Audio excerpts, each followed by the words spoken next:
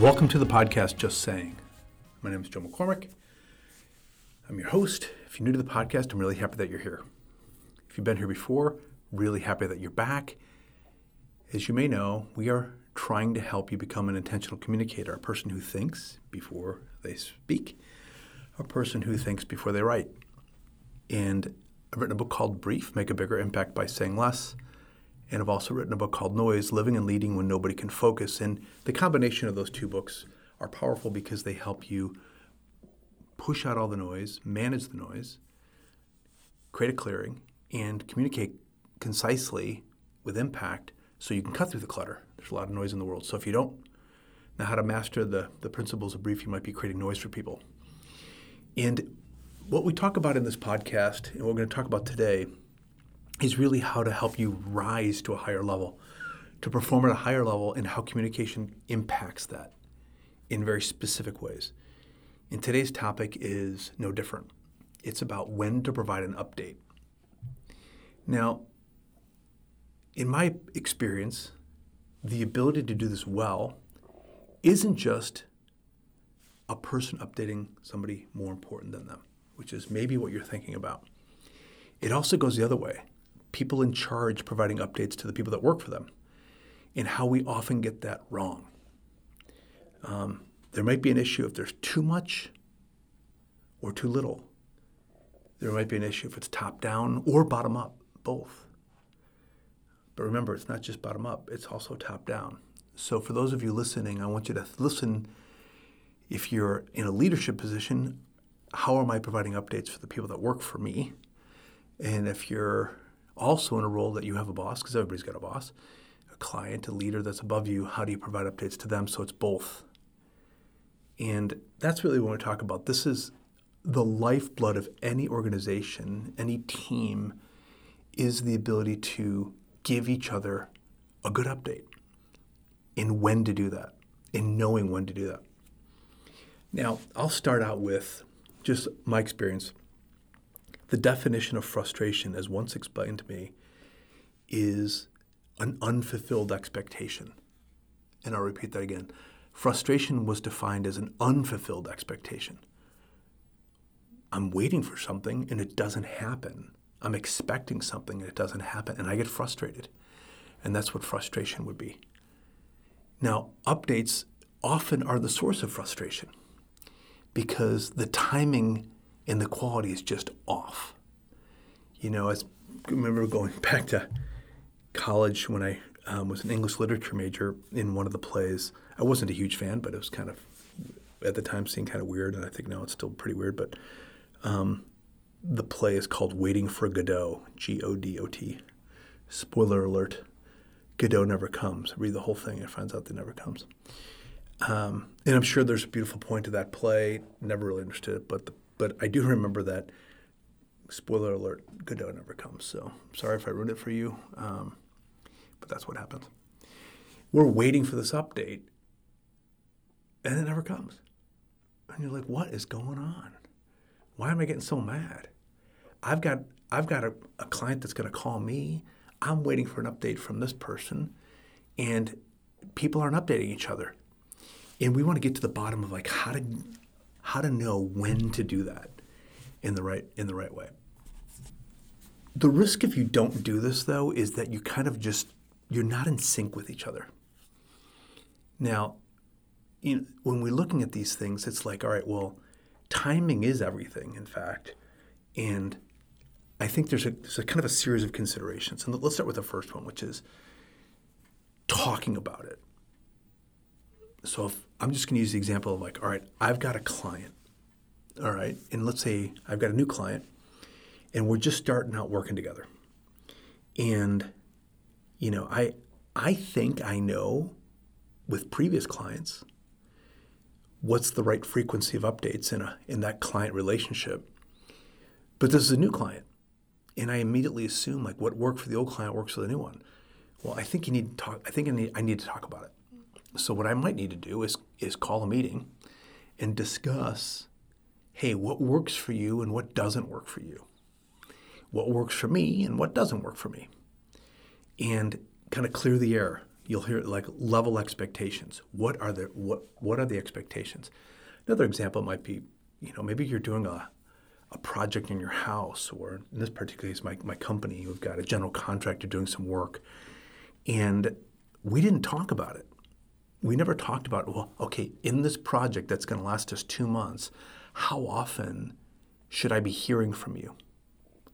Is that once in the morning, once in the afternoon?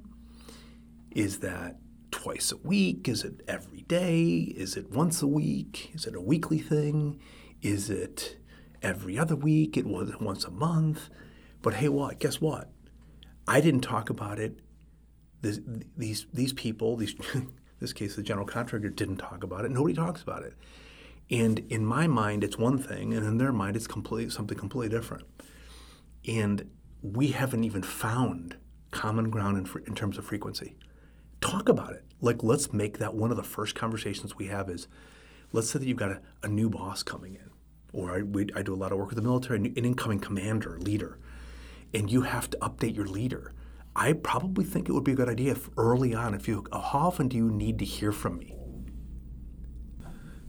The immediate response might be, well, it depends. And I would not take that as the answer.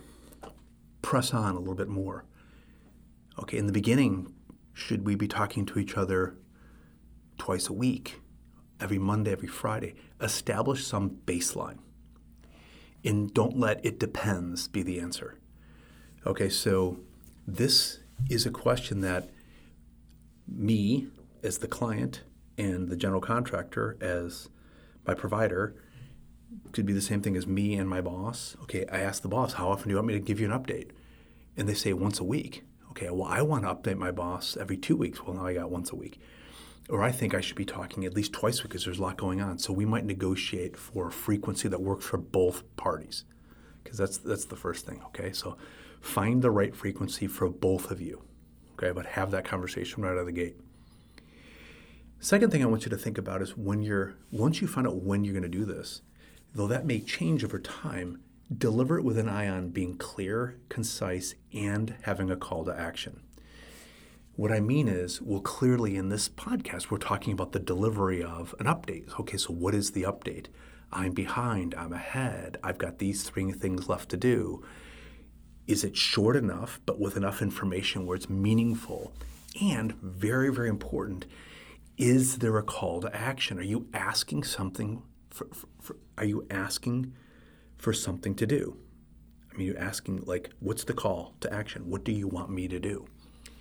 And not imply it, but state it like, okay, I'm giving you this update, but I need you to let me know if you have any questions, please reply. Or could you give me a clarification on this item?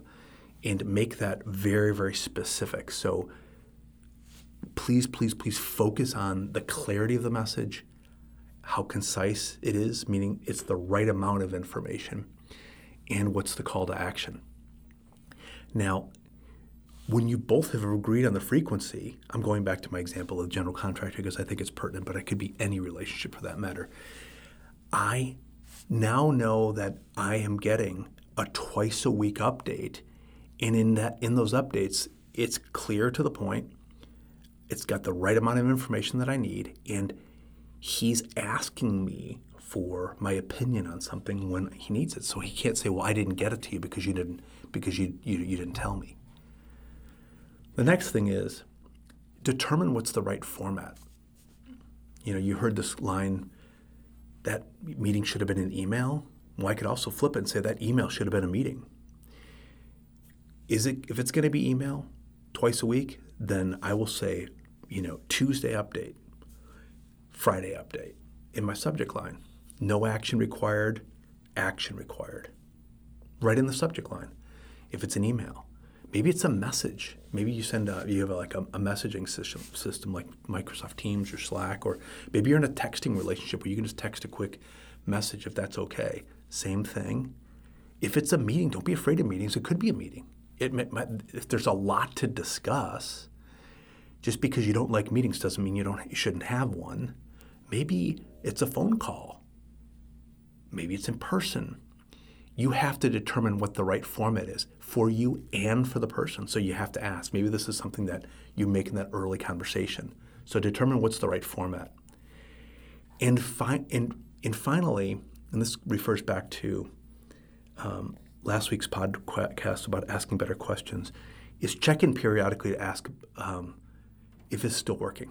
Is it still working for you? Is it still working for the person? Is it too much information? Is it too little information? What you don't want to do is not check in periodically. Yes, it may started like you've an incoming boss, new boss. Well, maybe 2 or 3 months later, that frequency of twice a week is too little. Maybe it should be every day. Maybe the project started, where there's a lot of things going on, but I found a kind of a rhythm, and we went from twice a week to like every other week. But check in periodically to see if the frequency and the amount of information and the quality of the information is still working. It's better for you to check in than not to.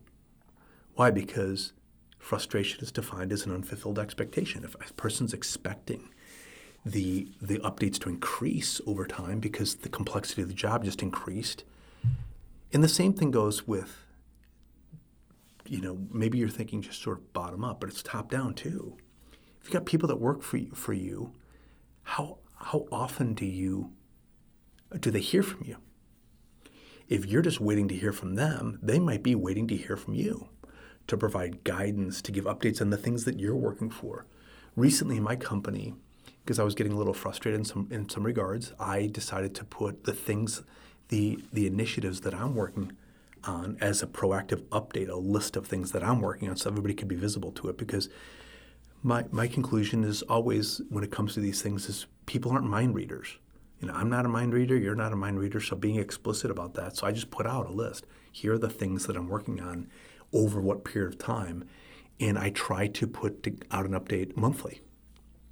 Now, as I record this podcast, I got to do some soul searching myself. That's something that I should probably check in with my staff to see if that's enough. It might not be. Maybe they want to hear from me more frequently because there's a lot of new things going on. I need to ask. Getting this right, I want you to think, whether you're the leader and you have subordinates or you're the subordinate and you have a leader, it's very, very easy to get it wrong. Getting it right is the difference between an update that says, hey, we're making progress, and an update that we have an issue. When you provide an update, good isn't the answer. If you're ahead, say that you're ahead. If you're behind, say that you're behind. Don't pull any punches. Be honest. Be clear. So that the person, if they can deconflict an issue, if they can give you additional guidance and opinions, but you need to be straight. You need to be really strategic with how you deliver these updates and when you do them. So it's just some things to think about in this realm, that there is and there can be some real tension that quite honestly just doesn't need to be there if you early on gave each other more clarity about when to provide an update. So whether it's you to a subordinate or them to you, you are now updated on giving an update. Just saying.